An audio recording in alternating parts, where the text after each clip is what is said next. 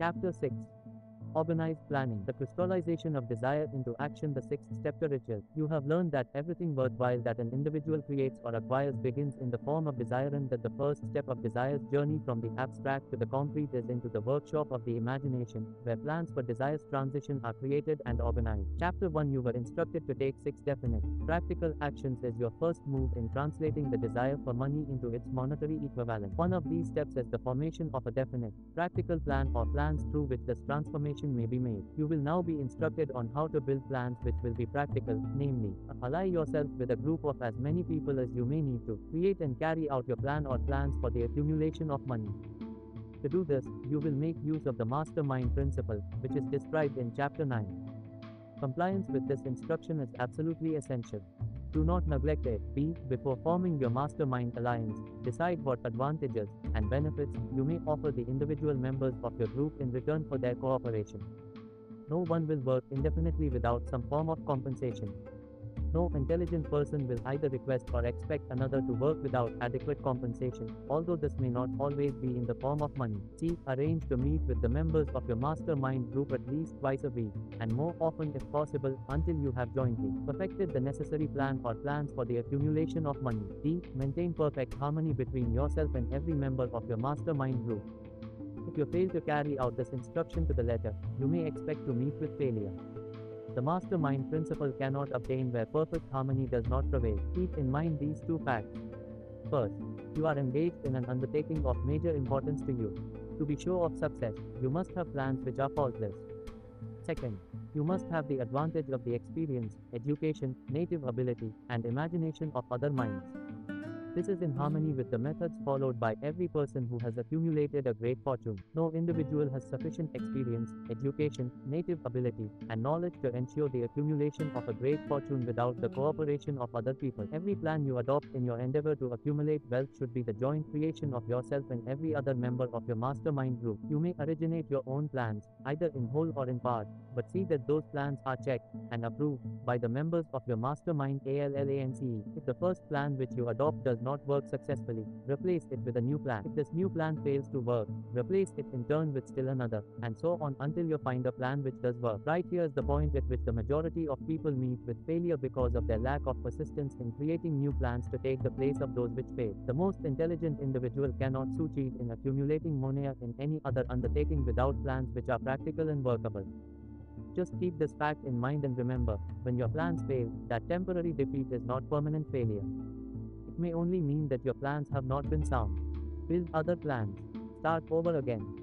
Thomas A. Edison failed 10,000 times before he perfected the incandescent electric light bulb. That is, he met with temporary defeat 10,000 times before his efforts were crowned with success. Temporary defeat should mean only one thing: the certain knowledge that there is something wrong with your plan.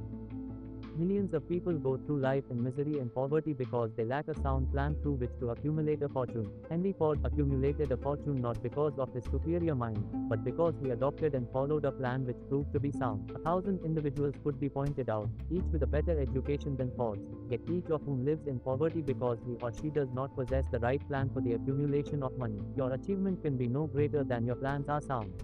That may seem to be an axiomatic statement, but it is true. And no one is ever whipped until that person quits in his or her own mind. This fact will be repeated many times because it is so easy to take the count at the first sign of defeat. James J. Hill met with temporary defeat when he first endeavored to raise the necessary capital to build a railroad from the east to the west, but he, too, turned defeat into victory through new plans. Henry Ford met with temporary defeat, not only at the beginning of his automobile career, but after he had gone far toward the top. He created new plans and went marching on to financial victory. We see people who have accumulated great fortunes, but we often recognize only their triumph, overlooking the temporary defeats which they had to surmount before arriving. No follower of this philosophy can reasonably expect to accumulate a fortune without experiencing temporary defeat. When defeat comes, accept it as a signal that your plans are not sound. Rebuild those plans, and set sail once more toward your coveted goal. If you give up before your goal has been reached, you are a quitter. A quitter never wins and a winner never quits. Lift the sentence out, write it on a piece of paper in letters an inch high, and place it where you will see it every night before you go to sleep and every morning before you go to work. When you begin to select members for your mastermind group, endeavor to select those who do not take defeat seriously. Some people foolishly believe that only money can make money. This is not true. Desire, transmuted into its monetary equivalent, through the principles laid down here, is the agency through which money is made. Money, of itself, is nothing but inert matter. It cannot move, think, or talk, but it can hear. When a person who desires it calls it to come, planning the sale of services. The remainder of this chapter is given over to a description ways and means of marketing personal services. The information here conveyed will be of practical help to any person having any form of personal services to market, but it will be of priceless benefit to those who aspire to leadership in their chosen occupation. Intelligent planning is essential for success in any undertaking designed to accumulate riches. The following pages provide detailed instructions to those who must begin the accumulation of riches by selling personal services. It should be encouraging to know that practically all the great fortunes began in the form of compensation for personal services or from the sale of ideas. What else, except ideas and personal services, would one who owns little property have to give in return for riches? Broadly speaking, there are two types of people in the world. One type is known as leaders and the other as followers. Decide at the outset whether you intend to become a leader in your chosen calling or remain a follower. The difference in compensation is vast. The follower cannot reasonably expect the compensation to which a leader is entitled, although many followers make the mistake of expecting such pay. It is no disgrace to be a follower. On the other hand, it is no credit to remain a follower. Most great leaders began in the capacity of followers. They became great leaders because they were intelligent followers. With few exceptions, the person who cannot follow a leader intelligently cannot become an efficient leader. The person who can follow a leader most efficiently is usually the one who develops into leadership most rapidly. An intelligent follower has many advantages, among them the opportunity to acquire knowledge from his or her leader. The 11 major factors of leadership. The following are important attributes of leadership. 1. Unwavering courage based upon knowledge of self and of one's occupation. No follower wishes to be dominated by a leader who lacks self-confidence and courage. No intelligent follower will be dominated by such a leader very long. 2. Self-control. The person who lacks self-control can never control others. Self-control sets a mighty example for one's followers, which the more intelligent will emulate. 3. A keen sense of justice. Without a sense of fairness and justice, no leader can command and retain the respect of his or her followers. 4. Definiteness of decision. Individuals who waver in their decisions show that they are not sure of themselves. They cannot lead others successfully. 5. Definiteness of plans. Successful leaders must plan their work and work their plan.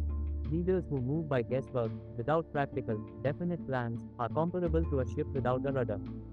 Sooner or later they will land on the rocks. 6. The habit of doing more than paid for. One of the penalties of leadership is the necessity of willingness, upon the part of leaders, to do more than they require of their followers. 7. A pleasing personality.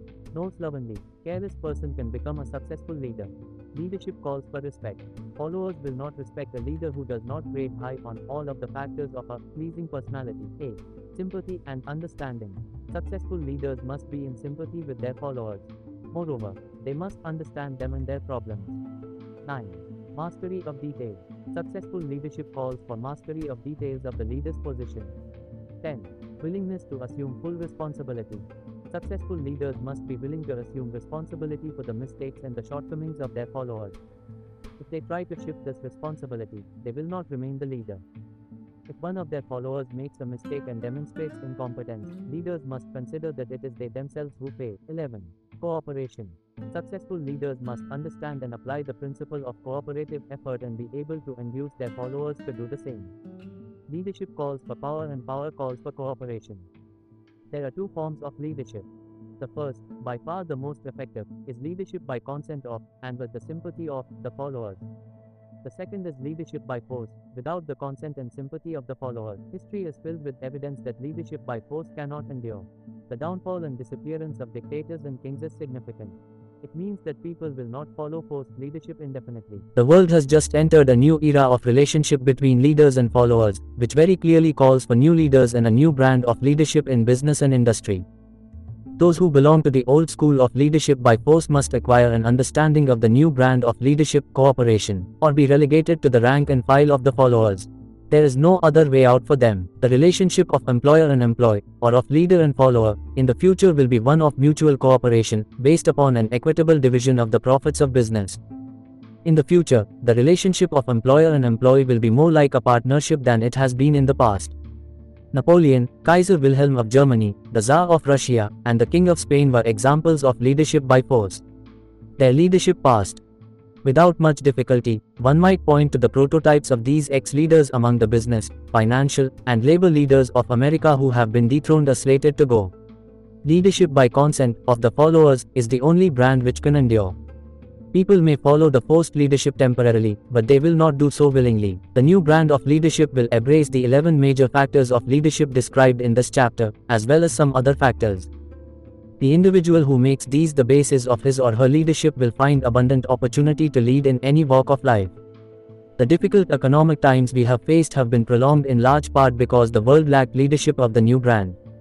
Now demand for leaders who are competent to apply the new methods of leadership has greatly exceeded the supply. Some of the old type of leaders will reform and adapt themselves to the new brand of leadership, but generally speaking, the world will have to look for new timber for its leadership. This necessity may be your opportunity.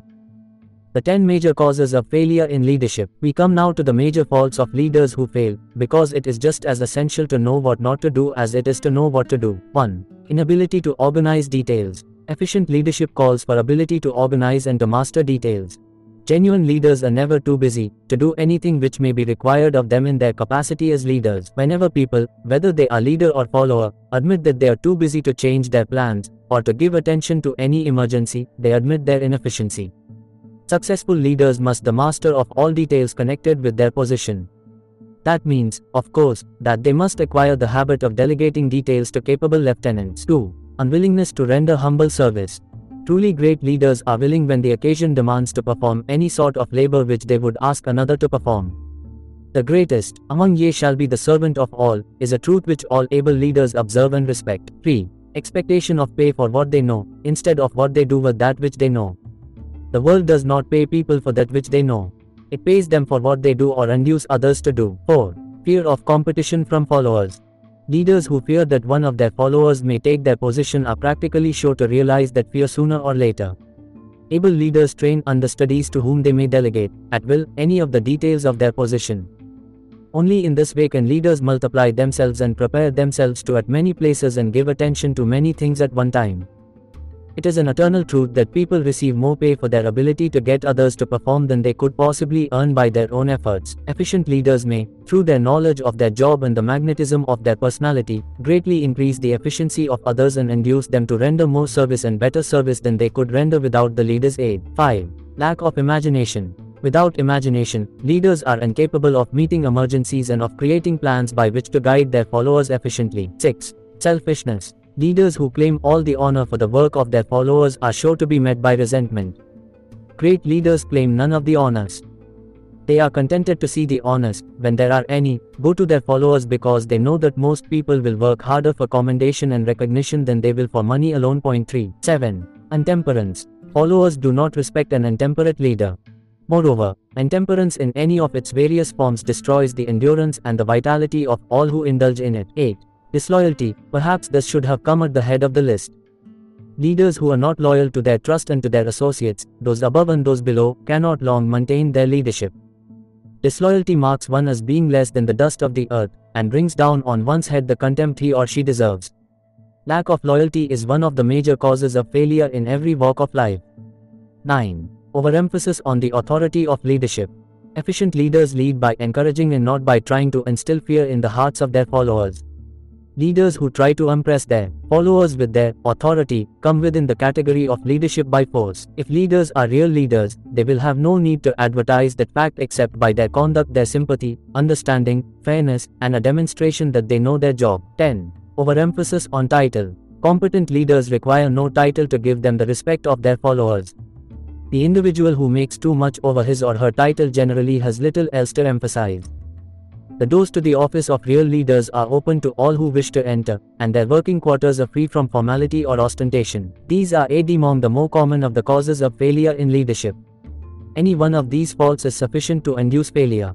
Study the list carefully if you aspire to leadership, and make sure that you are free of these faults. Some fertile fields in which new leadership will be required. Before leaving this chapter, your attention is called to a few of the fertile fields in which there has been a decline of leadership and in which the new type of leader may find an abundance of opportunity. First, in the field of politics there is a most insistent demand for new leaders, a demand which indicates nothing less than an emergency.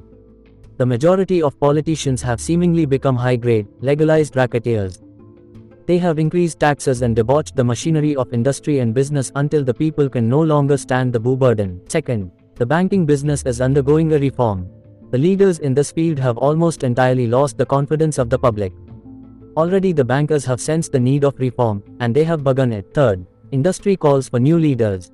The old type of leaders thought and moved in terms of dividends, instead of thinking and moving in terms of human equations. Future leaders in industry, to endure, must regard themselves as quasi-public officials whose duty it is to manage their trust in such a way that it will work hardship on no individual or group of individuals. Exploitation of working people is a thing of the past. Let the man or woman who aspires to leadership in the field of business, industry, and labor remember this. Fourth, religious leaders of the future must give more attention to the temporal needs of their followers in the solution of their present economic and personal problems, and less attention to the dead past and the yet unborn future. Fifth, in the professions of law, medicine, and education, a new brand of leadership, and to some extent new leaders, will become a necessity. This is especially true in the field of education. The leader in that field must in the future find ways and means of teaching people how to apply the knowledge they receive in educator must deal more with Preface and less school. The D with theory. Sixth, new leaders will be required in the field of journalism. Newspapers of the future, to be operated successfully, must be divorced from special privilege and relieved from the subsidy of advertising. They must cease to be organs of propaganda for the interests which patronize their advertising columns.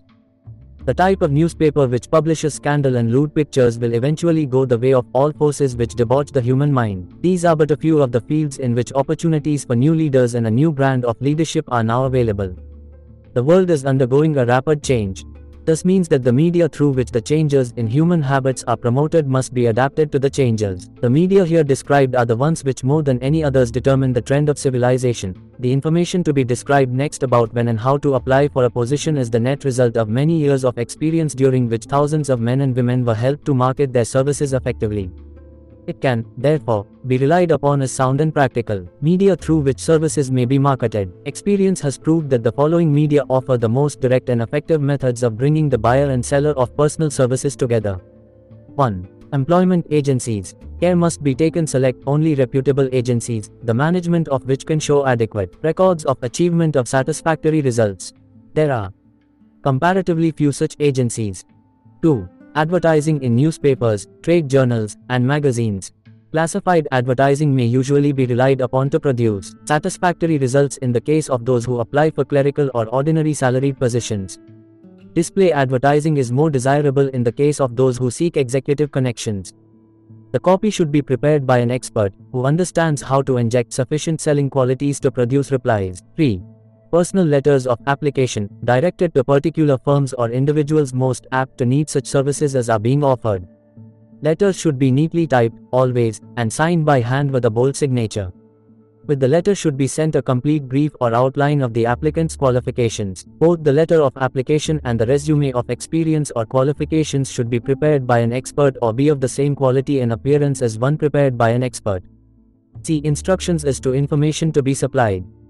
4. Application through personal acquaintances. When possible, the applicant should endeavor to approach prospective employers through some mutual acquaintance. This method of approach is particularly advantageous in the case of those who seek executive connections and do not wish to appear to be peddling themselves. 5. Application in person. In some instances, it may be more effective if the applicant offers personally his or her services to prospective employers, in which event a complete written statement of qualifications for the position should be presented because prospective employers often wish to discuss with associates one's record. 8 musts for an effective resume. A resume should be prepared as carefully as a lawyer would prepare the brief of a case to be tried in court.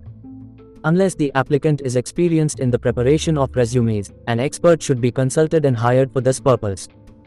Successful merchants employ men and women who understand the art and the psychology of advertising to present the merits of their merchandise. One who has personal services for sale should do the same. The following 8 items of information should appear in the resume. 1. Education.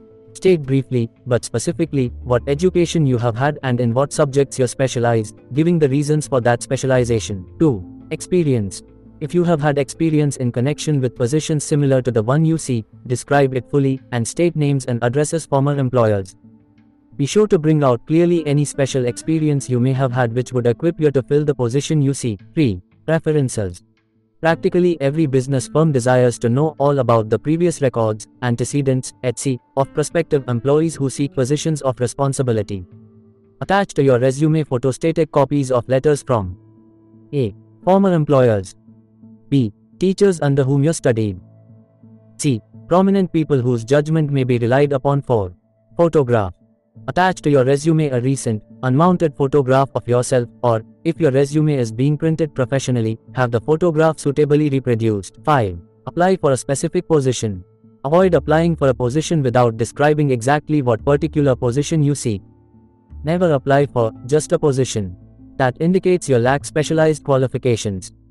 6. State your qualifications for the particular position for which you apply. Give full details as to the reason you believe you are qualified for the particular position you seek. This is the most important detail of your application. It will determine more than anything else what consideration you receive. 7. Offer to go to work on probation. In the majority of instances, if you are determined to have the position for which you apply, it will be most effective if you offer to work for a week, or a month, or for a sufficient length of time to enable your prospective employer to judge your value without pay. This may appear to be a radical suggestion, but experience has proved that it seldom fails to win at least a trial. If you are sure of your qualifications, a trial is all you need. Incidentally, such an offer indicates that you have confidence in your ability to fill the position you seek.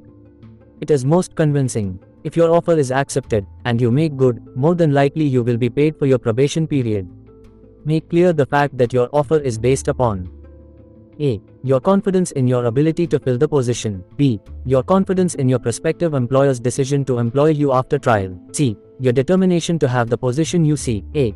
Knowledge of your prospective employer's business. Before applying for a position, do sufficient research in connection with the business to familiarize yourself thoroughly with that business, and indicate in your resume the knowledge you have acquired in this field.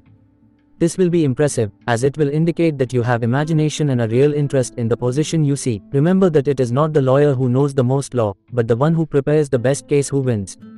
If your case is properly prepared and presented, your victory will have been more than half won at the outset. Do not be afraid of making your resume too long. Employers are just as much interested in purchasing the services of well-qualified applicants as you are in securing employment. In fact, the success of most successful employers is due mainly to their ability to select well-qualified lieutenants. They want all the information available. Remember another thing, neatness and care in the preparation of your resume will indicate that you are a painstaking person. I have helped to prepare resumes for clients which were so striking and out of the ordinary that they resulted in the employment of the applicant without a personal interview. When your resume has been completed, have it neatly bound and printed by an experienced printer. Its cover should appear similar to the following.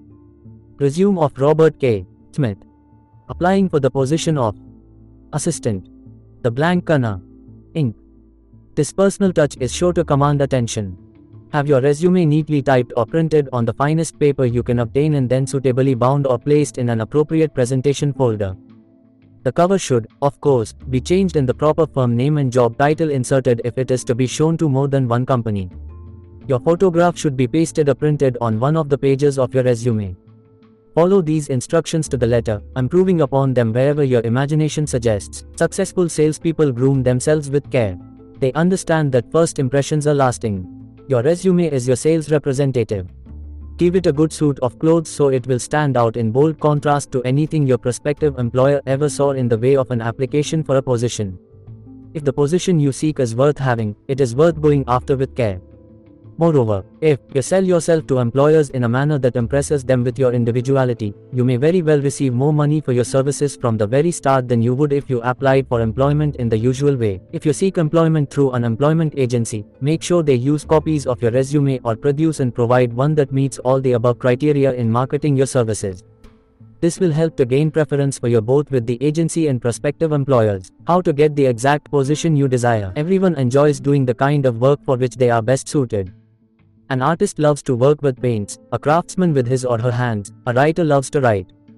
Those with less definite talents have their preferences for certain fields of business or industry. If America does anything well, it offers a full range of occupations, from tilling the soil and manufacturing, to marketing, commerce, and the professions. Here are 7 actions to take to guarantee yourself the exact position you wish.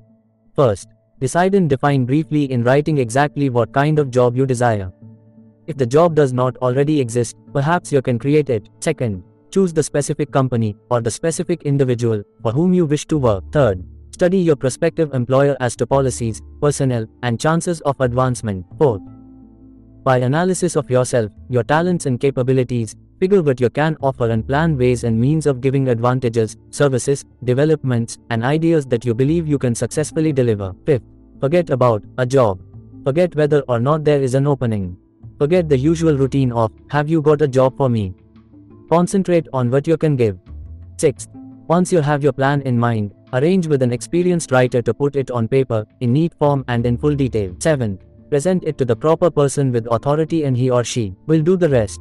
Every company is looking for people who can give something of value, whether it be ideas, services, or connections. Every company has room for the individual who has a definite plan of action which is to the advantage of that company. This line of procedure may take a few days or weeks of extra time, but the difference in income, in advancement, and in gaining recognition will save years of hard work at small pay. It has many advantages, the main one being that it will often save from 1 to 5 years of time in reaching a chosen goal. Every person who starts, or gets in, halfway up the ladder does so by deliberate and careful planning, excepting, of course, the boss kid. The new way to market services. Men and women who market their services to best advantage in the future must recognize the stupendous change which has taken place in connection with the relationship between employer and employee. Jobs are now partnerships. In the future, the golden rule, not the rule of gold, will be the dominating factor in the marketing of merchandise, as well as personal services. Registered, the future relationship between employers and their employees will be more in the nature of a partnership consisting of A. the employer, B. the employee, C. the public they serve. This new way of marketing personal services is called new, for many reasons. First, both the employer and the employee of the future will be considered as fellow employees, whose business it will be to serve the public efficiently. In times past, employers and employees have bartered among themselves, driving the best bargains they could with one another, not considering that in the final analysis they were in reality bargaining at the expense of the third party, the public they serve. The real employer of the future will be the public. This should be kept uppermost in mind by every person seeking to market personal services effectively. How times have changed. That is just the point I am trying to emphasize. Times have changed. Moreover, the change is reflected in all occupations and all walks of life as well. The public be damned policy is now passé. It has been supplanted by the "we are obligingly at your service, sir" policy. Courtesy and service are the watchwords of merchandising today, and they apply to the person who is marketing personal services even more directly than to the employer whom he or she serves, because, in the final analysis, both the employer and the employee are employed by the public they serve. If they fail to serve well, they pay by the loss of their privilege of serving. 10. During the Depression, I spent several months in the anthracite coal region of Pennsylvania, studying conditions which all but destroyed the coal industry. Among several very significant discoveries was the fact that greed on the part of operators and their employees was the chief cause of the loss of business for the operators and loss of jobs for the miners. Through the pressure of a group of overzealous labor leaders representing the employees, and the greed for profits on the part of the operators, the anthracite business suddenly dwindled. The coal operators and their employees drove sharp bargains with one another, adding the cost of the bargaining to the price of the coal until finally they discovered they had built UP, a wonderful business for the manufacturers of oil-burning outfits and the producers of crude oil. The wages of sin is death. Many have read this in the Bible, but few have discovered its meaning. Now, and for several years, America and the world have been listening to a sermon which might well be called, "Whatsoever a man soweth, that shall he also reap." Nothing as widespread as the depressed economic times we have lived through could possibly be just a coincidence. Behind it all there was a cause. No tea ever happens without a cause. In the main, the cause here is traceable to the economic habit of trying to reap without sowing. This should not be mistaken to mean that these tough economic times represent a crop which we are being forced to reap without having sown. The trouble is that we sowed the wrong sort of seed. All farmers know they cannot sow the seed of thistles and reap a harvest of grain. For a very long period, the people of America and some other lands began to sow the seed of service which was inadequate in both quality and quantity. Nearly everyone was engaged in the pastime of trying to get without giving. This whole issue is brought to the attention of those who have personal services to market, to show that we are where we are and what we are because of our own conduct. If there is a principle of cause and effect which controls business, finance, and transportation, the same principle controls individuals and determines their economic status. What is your QQS rating? The causes of success in marketing services effectively and permanently have been clearly described. Unless those causes are studied, analyzed, understood, and applied, no one can market personal services effectively and permanently. Every individual must sell his or her services. The quality and the quantity of service rendered, and the spirit in which it is rendered, determine to a large extent the price and the duration of employment. To market personal services effectively, which means a permanent market, at a satisfactory price, under pleasant conditions, one must adopt and follow the QQS formula, QUALITY, plus quantity, plus the proper spirit cooperation equals perfect salesmanship of service. Remember the QQS formula, but do more apply it as a habit. Let us analyze the formula to make sure we understand exactly what it means. 1. Quality of service shall be construed to mean the performance of efficient every detail in connection with your position in the most manner possible, with the object of greater efficiency always in mind. 2. Quantity of service shall be understood to mean the habit of rendering all the service of which you are capable, at all times, with the purpose of increasing the amount of service rendered as greater skill is developed through practice and experience. Emphasis is again placed on the word habit. 3. Spirit of service shall be construed to mean the habit of agreeable, harmonious conduct which will induce cooperation from associates and fellow employees. Adequacy of quality and quantity of service is not sufficient to maintain a permanent market for your services. The conduct, or the spirit in which you deliver service, is a strong determining factor in connection with both the price you receive and the duration of your employment. Andrew Carnegie stressed this point more than others in connection with his description of the factors which lead to success in the marketing of personal services. He emphasized again and again the necessity for harmonious conduct. He stressed the fact that he would not retain any person, no matter how great a quantity or how efficient the quality of that person's work, unless the individual worked in a spirit of harmony. Mr. Carnegie insisted upon people being agreeable. To prove that he placed a high value upon this quality, he permitted many individuals who conformed to his standards to become very wealthy. Those who did not conform had to make room for others. The importance of a pleasing personality has been stressed because it is a factor which enables one to render service in the proper spirit. If one has a personality which pleases and renders service in a spirit of harmony, these assets often make up for deficiencies in both the quality and the quantity of service one renders. Nothing, however, can be successfully substituted for pleasing conduct. The capital value of your services. The person whose income is derived entirely from the sale of personal services is no less a merchant than the person who sells goods or products, and it might well be added that such a person is subject exactly the same rules of conduct as the merchant who sells merchandise. This has been emphasized because the majority of people who live by the sale of personal services make the mistake of considering themselves free from the rules of conduct and the responsibilities which are attached to those who are engaged in marketing goods and products. The new way of marketing services has practically forced both employer and employee into partnership alliances, through which both take into consideration the rights of the third party, the public they serve. The day of the go-getter has passed.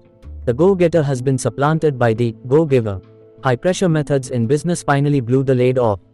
There will never be the need to put the lid back on because in the future business will be conducted by methods that will require no pressure. The actual capital value of your brains may be determined by the amount of income you can produce by marketing your services. A fair estimate of the capital value of your services may be made by multiplying your annual income by 162%, or 16.667, as it is reasonable to estimate that your annual income represents approximately 6% of your capital value. Money is worth no more than brains.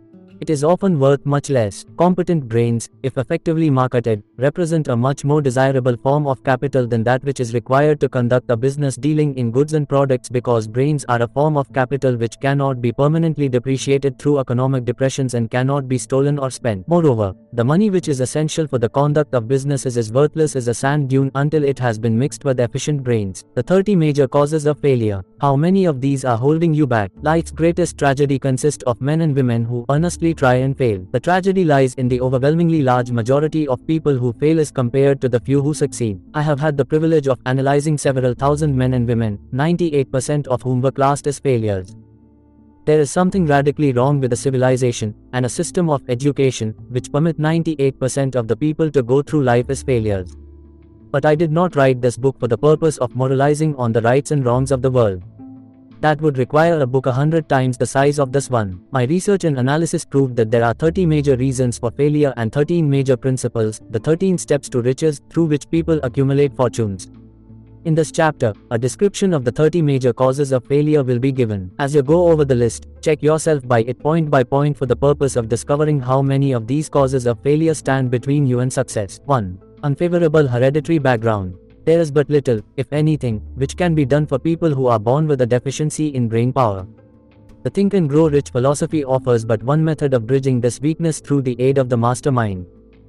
Observe with profit, however, that this is the only one of the 30 causes of failure which may not be easily corrected by any individual. 2. Lack of a well-defined purpose in life. There is no hope of success for the person who does not have a central purpose, or definite goal, at which to aim. At least 98 out of every 100 of those people whom I have analyzed had no such aim. Perhaps this was the major cause of their failure.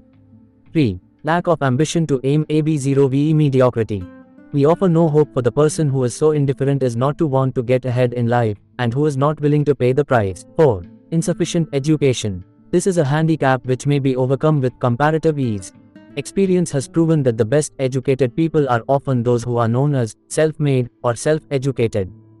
It takes more than a college degree to make one a person of education. Any person who is educated is one who has learned to get whatever he or she wants in life without violating the rights of others.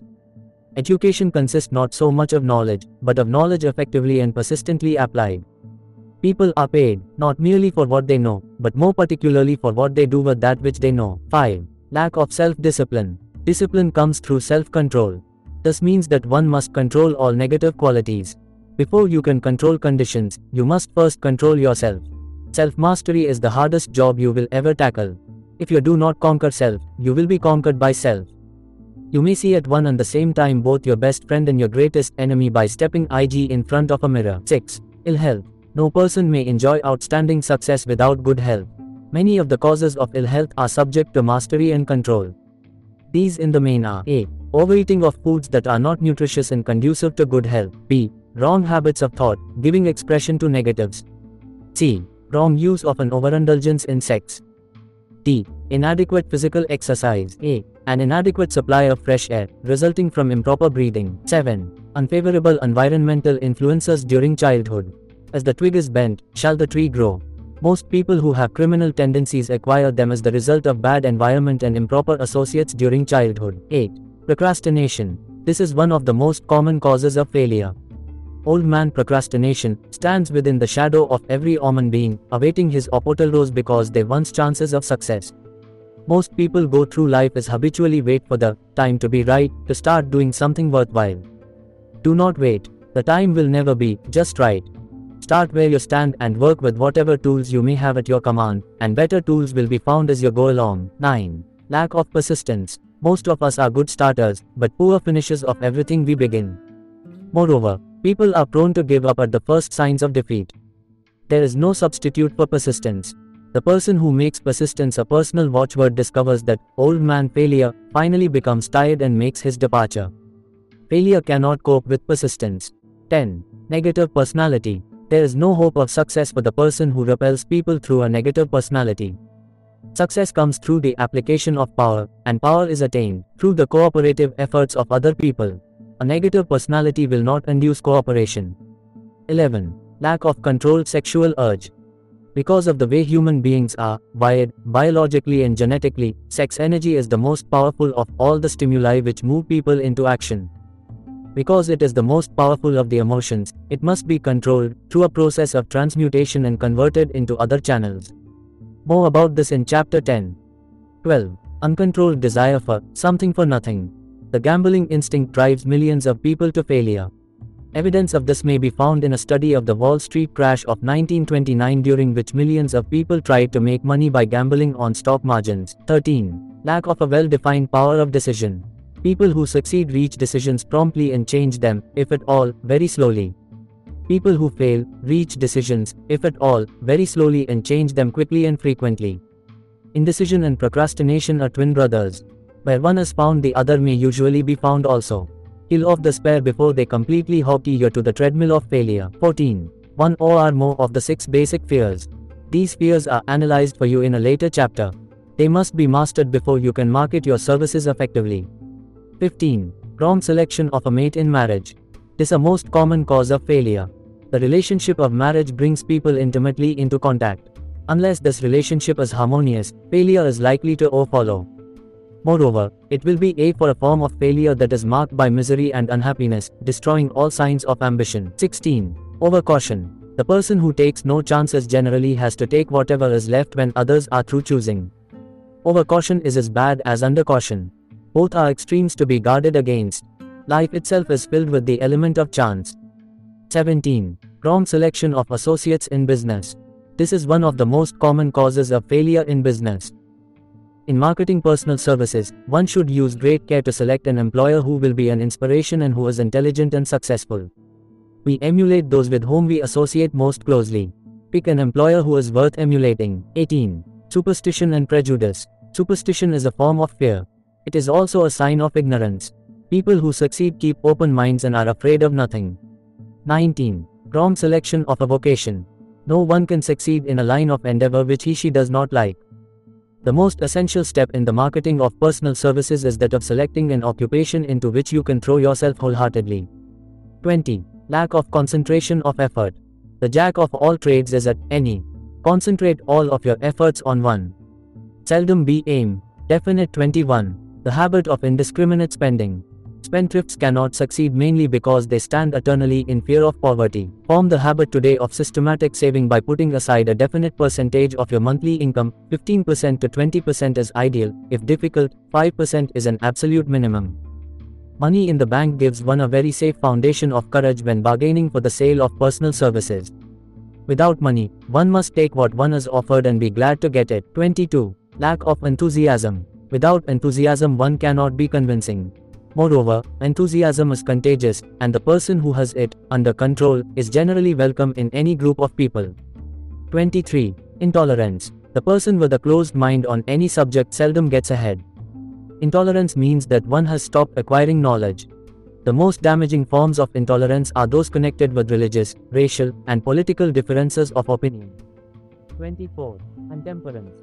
The most damaging forms of intemperance are connected with eating, strong drink, drugs, and sexual activities. Overindulgence in any of these is fatal to success. 25. Inability to cooperate with others. More people lose their positions and their big opportunities in life because of this fault than for all other reasons combined. It is a fault which no well-informed business person or leader will tolerate. 26. Possession of power that was not acquired through self-effort. For example, sons and daughters of wealthy families and others who inherit money which they did not earn. Power in the hands of one who did not acquire it gradually is often fatal to success. Quick riches are more dangerous than poverty. 27. Intentional dishonesty. There is substitute for honesty. One may be temporarily dishonest, by force of circumstances over which one has no control, without permanent damage. But there is no hope for those who are dishonest by choice. Sooner or later, their deeds will catch up with them, and they will pay by loss of reputation and perhaps even loss of liberty. 28. Egotism and vanity. These qualities serve as red lights which warn others to keep away. They are fatal to success. 29. Guessing instead of thinking. Most people are too indifferent or lazy to acquire facts with which to think accurately.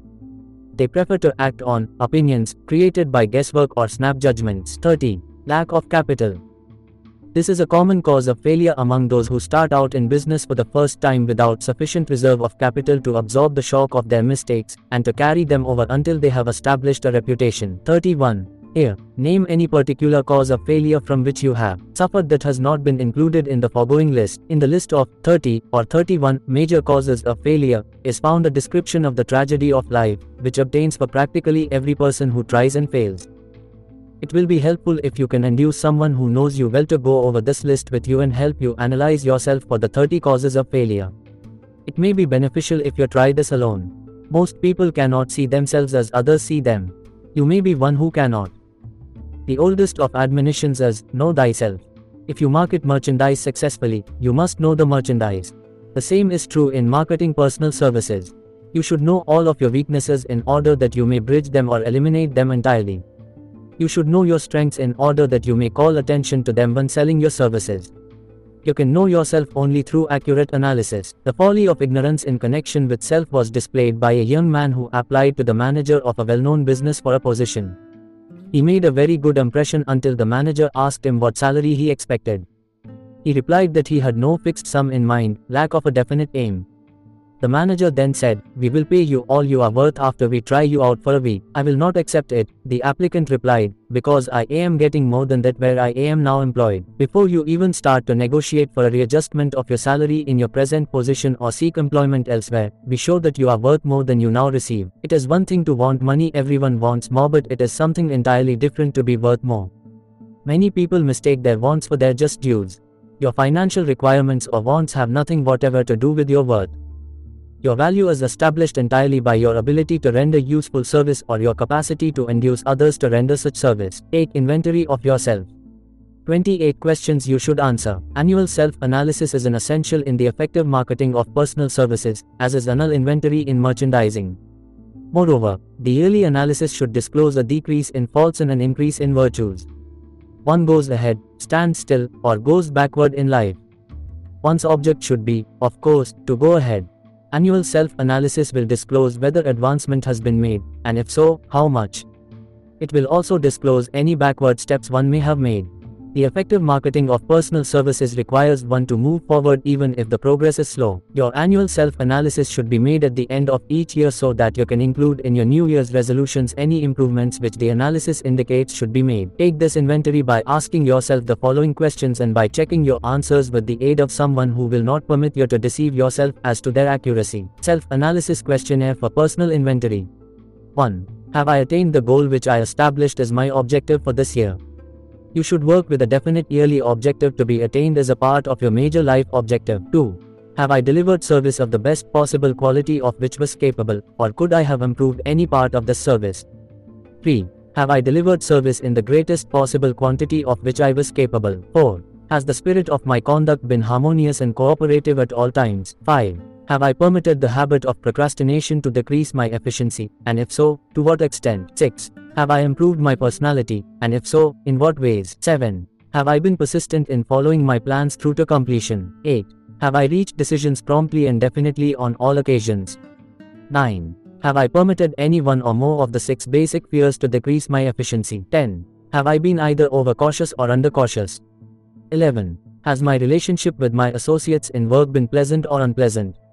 If it has been unpleasant, has the fault been partly or wholly mine? 12. Have I dissipated any of my energy through lack of concentration of effort? 13. Have I been open-minded and tolerant in connection with all subjects? 14. In what way have I improved my ability to render service? 15. Have I been intemperate in any of my habits? 16. Have I expressed either openly or secretly any form of egotism? 17. Has my conduct toward my associates been such that it has induced them to respect me? 18. Have my opinions and decisions been based upon guesswork or accuracy of analysis and thought? 19. Have I followed the habit of budgeting my time, my expenses, and my income, and have I been conservative in these budgets? 20. How much time have I devoted to unprofitable effort which might have used to better advantage? 21. How may I rebudget my time, and change my habits so I will be more efficient during the coming year? 22. Have I been guilty of any conduct which was not approved by my conscience? 23. In what ways have I rendered more service and better service than I was paid to render? 24. Have I been unfair to anyone, and if so, in what way? 25. If I had been the purchaser of my own services for the year, would be satisfied with my purchase? 26. Am I in the right vocation, and if not, why not? 27. Has the purchaser of my services been satisfied with the service I have rendered, and if not, why not? 28. What is my present rating on the fundamental principles of success? Make this rating fairly and frankly and have it checked by someone who is courageous enough to do it accurately. Having read and assimilated the information conveyed through this chapter, you are now ready to create a practical plan marketing your personal services. In this chapter is found an adequate description of every principle essential in planning the sale of personal services, including the major attributes of leadership, the most common causes of failure in leadership, a description of the fields of opportunity for leadership, the main causes of failure in all walks of life, and the important questions which should be used in self-analysis. This extensive and detailed presentation of accurate information has been included because it will be needed by all who must begin the accumulation of riches by marketing personal services, those who have lost their jobs, property, and fortunes, and those who are just beginning to earn money, have nothing but personal services to offer in return for riches. Therefore, it is essential that they have available the practical information needed to market services to best advantage. The information contained in this chapter will be of great value aspire to attain leadership any calling. It will be particularly helpful to those aiming to market their services as business or industrial executives. All who complete assimilation and understanding of the information here conveyed will be helpful in marketing one's own services, and it will also help one to become more analytical and capable of judging people. The information will be priceless to personnel directors and all supervisors and executives charged with the selection of employees and the maintenance of efficient organizations.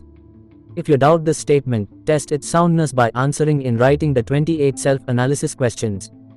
That might be both interesting and profitable, even if you do not doubt the soundness of the statement. Where and how one may find opportunities to accumulate riches. Now that we have analyzed 6 of the 13 steps to riches, we naturally ask, where may one find favorable opportunities to apply these principles?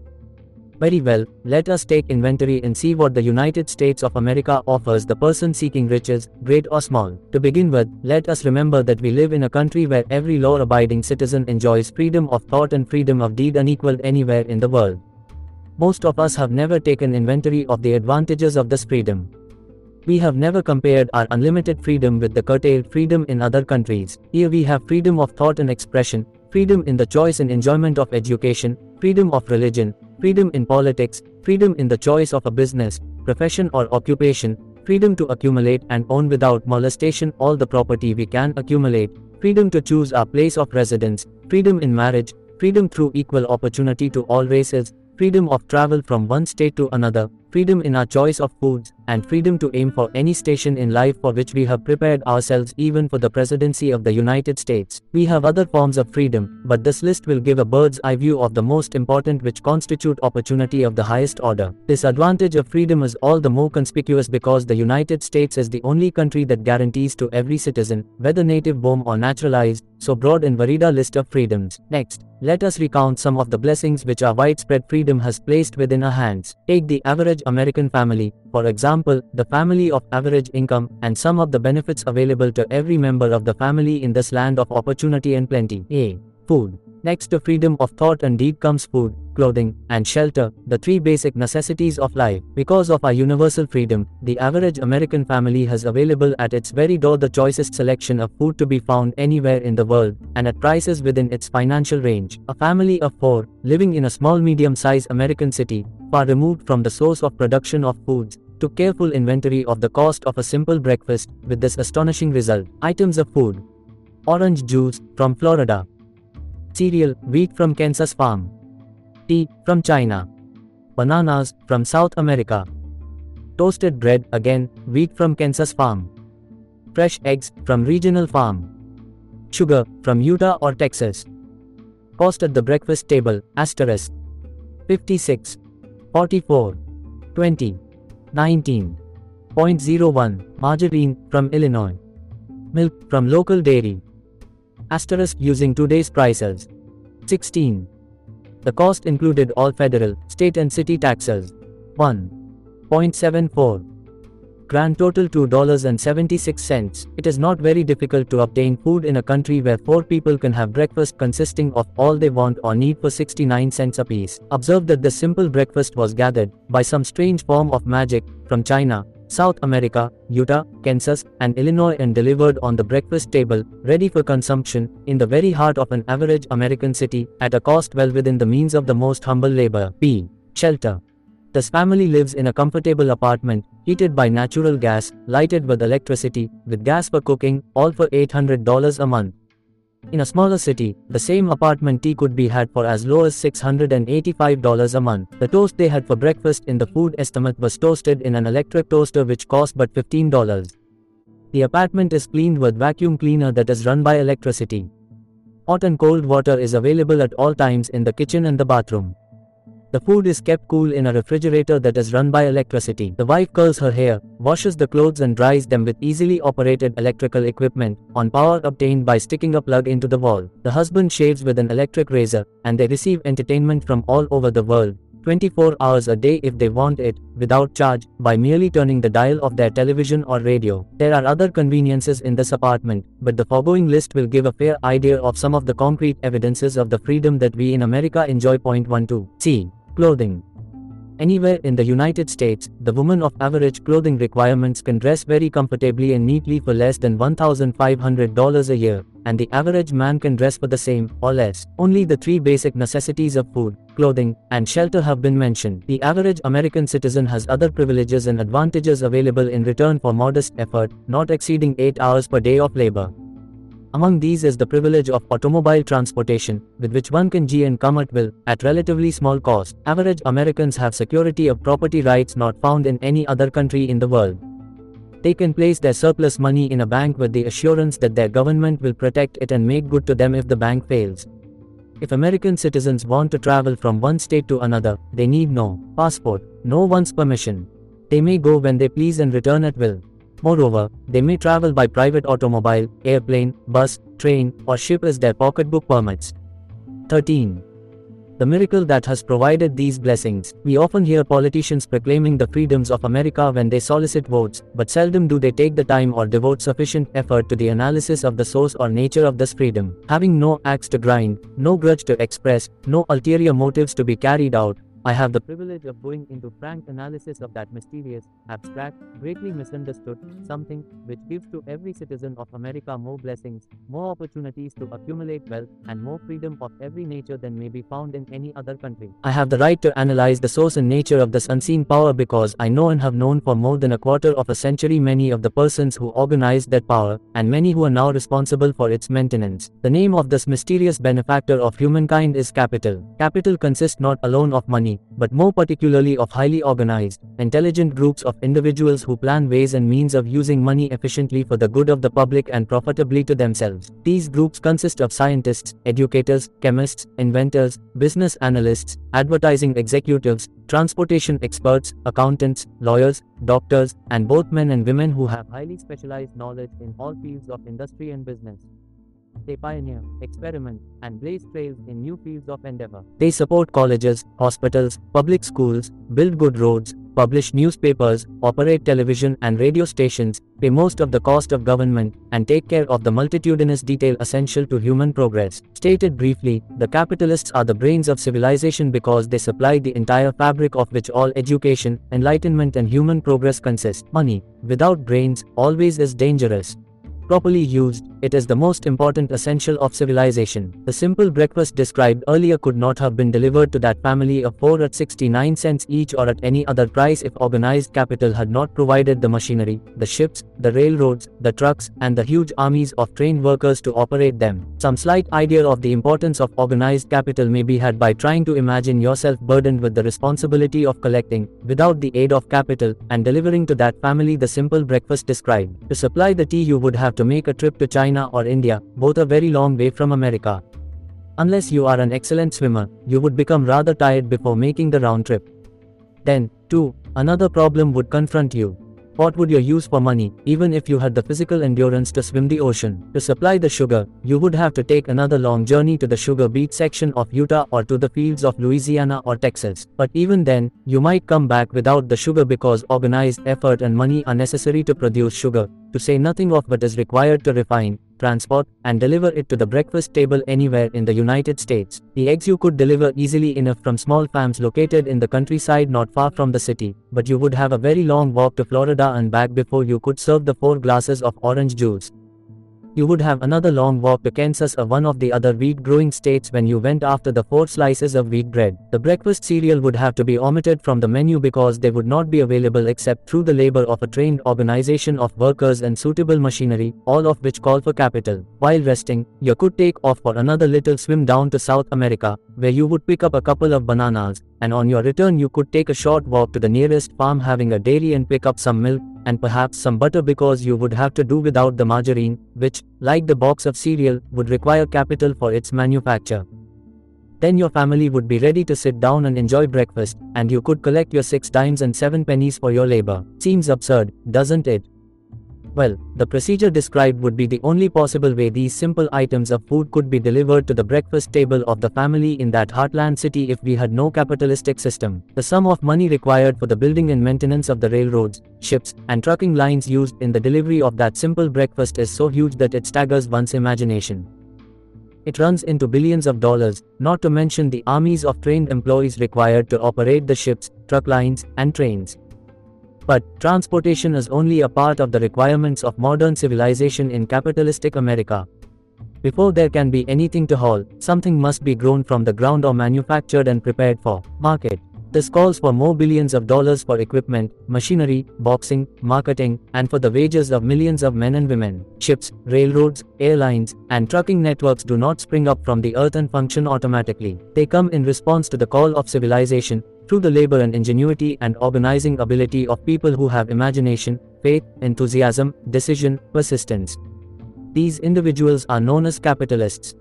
They are motivated by the desire to build, construct, achieve, render useful service, earn profits and accumulate riches.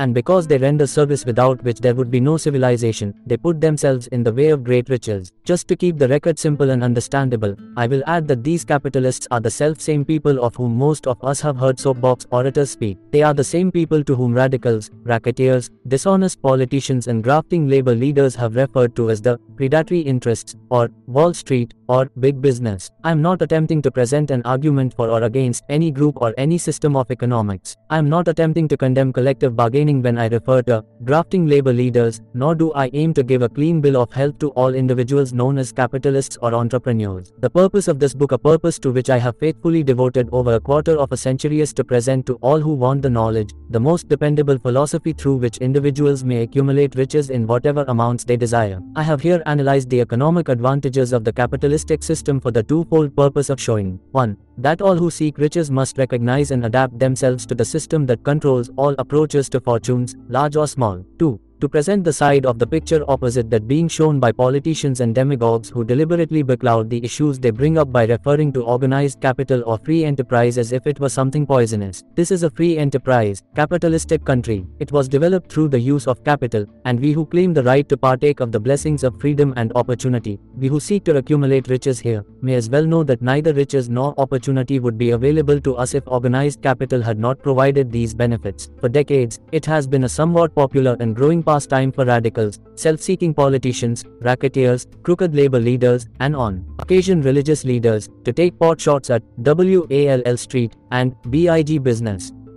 4. The practice became so general that we witnessed for a time during the Depression the unbelievable sight of high government officials lining up with cheap politicians and labor leaders for the openly avowed purpose of throttling the system which has made industrial America the richest country on earth. The lineup was so general and so well organized that it prolonged the worst depression America had ever known. It cost millions of people their jobs because those jobs were inseparably a part of the industrial and capitalistic system which formed the very backbone of the nation. During this unusual alliance of government officials and self-seeking individuals who were endeavoring to profit by declaring open season on the American system of industry, a certain type of labor leader joined forces with the politicians and offered to deliver voters in return for legislation designed to permit people to take riches away from industry by organized force of numbers, instead of the better method of giving a fair day's work for a fair day's pay. Millions of men and women throughout the nation are still engaged in this popular pastime of trying to get without giving. Some of them are lined up with labor unions, where they demand shorter hours and more pay. Others do not take the trouble to work at all.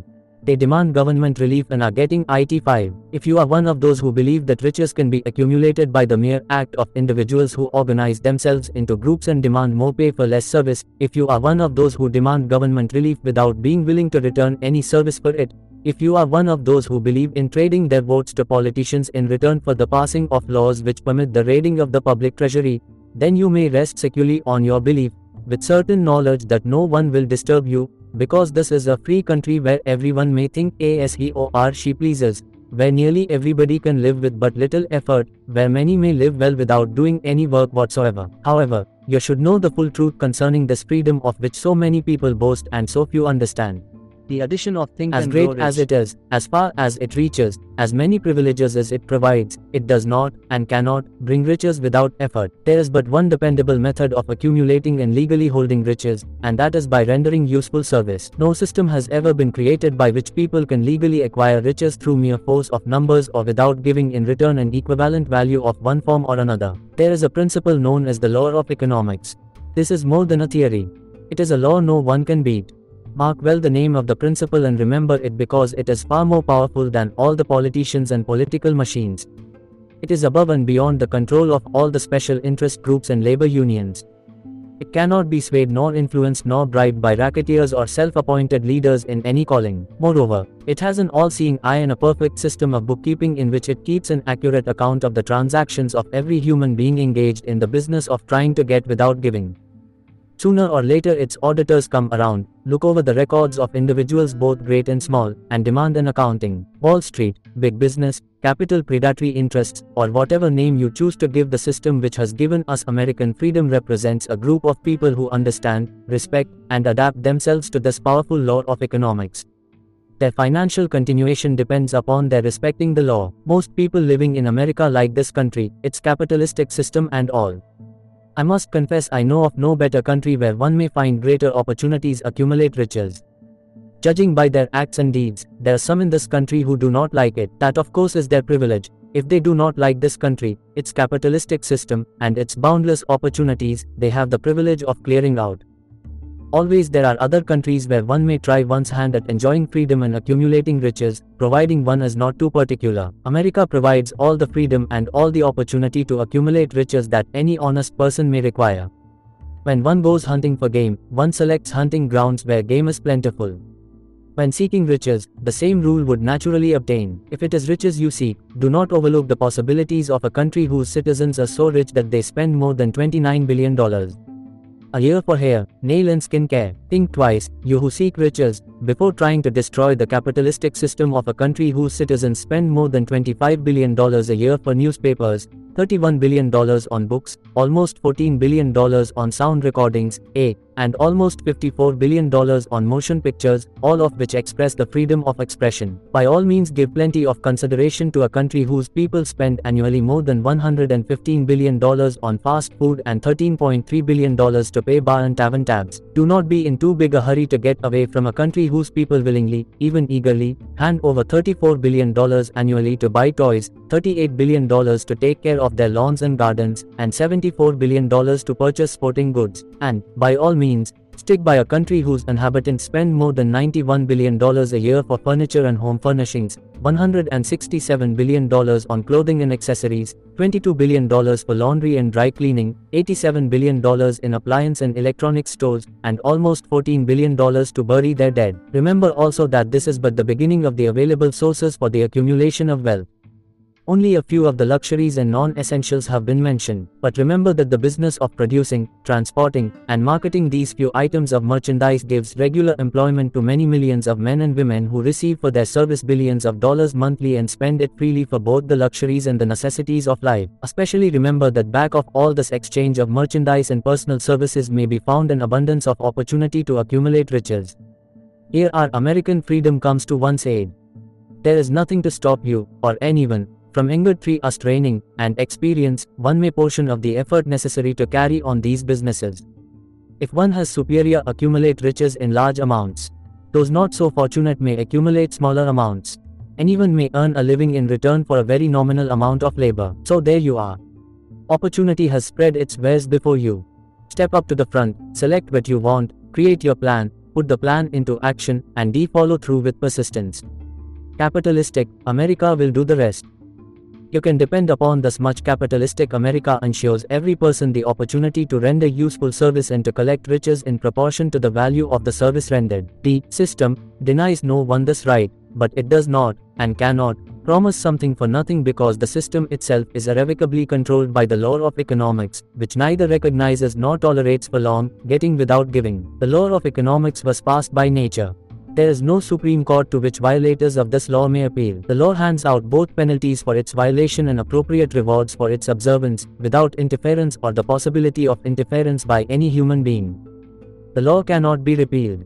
It is as fixed as the stars in the heavens and subject to, and a part of, the same system that controls the stars. May one refuse to adapt oneself to the law of economics? Certainly. This is a free country, where all people are born with equal rights, including the privilege of ignoring the law of economics. What happens, then? Well, nothing happens until large numbers of people join forces for the avowed purpose of ignoring the law and taking what they want by force. Then comes the dictator, with well-organized firing squads and machine guns. We have never reached that stage in America. But we now know all we want to know about how the system works. Perhaps we shall be fortunate enough not to demand personal knowledge of so gruesome a reality. Doubtless we shall prefer to continue with our freedom of speech, freedom of deed, and freedom to render useful service in return for riches. The practice by government officials of extending to men and women the privilege of raiding the public treasury in return for votes sometimes results in election, but as night follows day, the final payoff will always come when every penny wrongfully used must be repaid with compound interest upon compound interest. If those who make the grab are not forced to repay, the burden falls on their children, and their children's children, even unto the third and fourth generations. There is no way to avoid the debt. 19. People can, and sometimes do, form themselves into groups for the purpose of crowding wages up and working hours down. There is a point beyond which they cannot go. It is the point at which the law of economics steps in, and the sheriff gets both the employer and the employees. 20. For 6 years, from 1929 to 1935, the people of America, both rich and poor, barely missed seeing old man economics hand over to the sheriff all the businesses, industries, and banks. It was not a pretty sight. It did not increase our respect for mob psychology, through which people cast reason to the winds and start trying to get without giving. We who went through those 6 discouraging years when fear was in the saddle and faith was on the ground cannot forget how ruthlessly the law of economics exacted its toll from both rich and poor, weak and strong, old and young. We shall not wish to go through another such experience. These observations are not founded upon short-time experience. They are the result of 25 years of careful analysis of the methods of the most successful individuals America has known. These resourceful, hard-working, smart-thinking people and people like them today and people like them who have gone before represent the real genius of the American system of free enterprise and the American way of life. Their attributes helped the nation survive the Great Depression and flourish. One of those attributes is definiteness of decision, the mastery of which represents the 7th step to riches. And it is on that step that we will now focus our attention. God seems to throw himself on the side of the individual who knows exactly what he wants, if he is determined to get just that.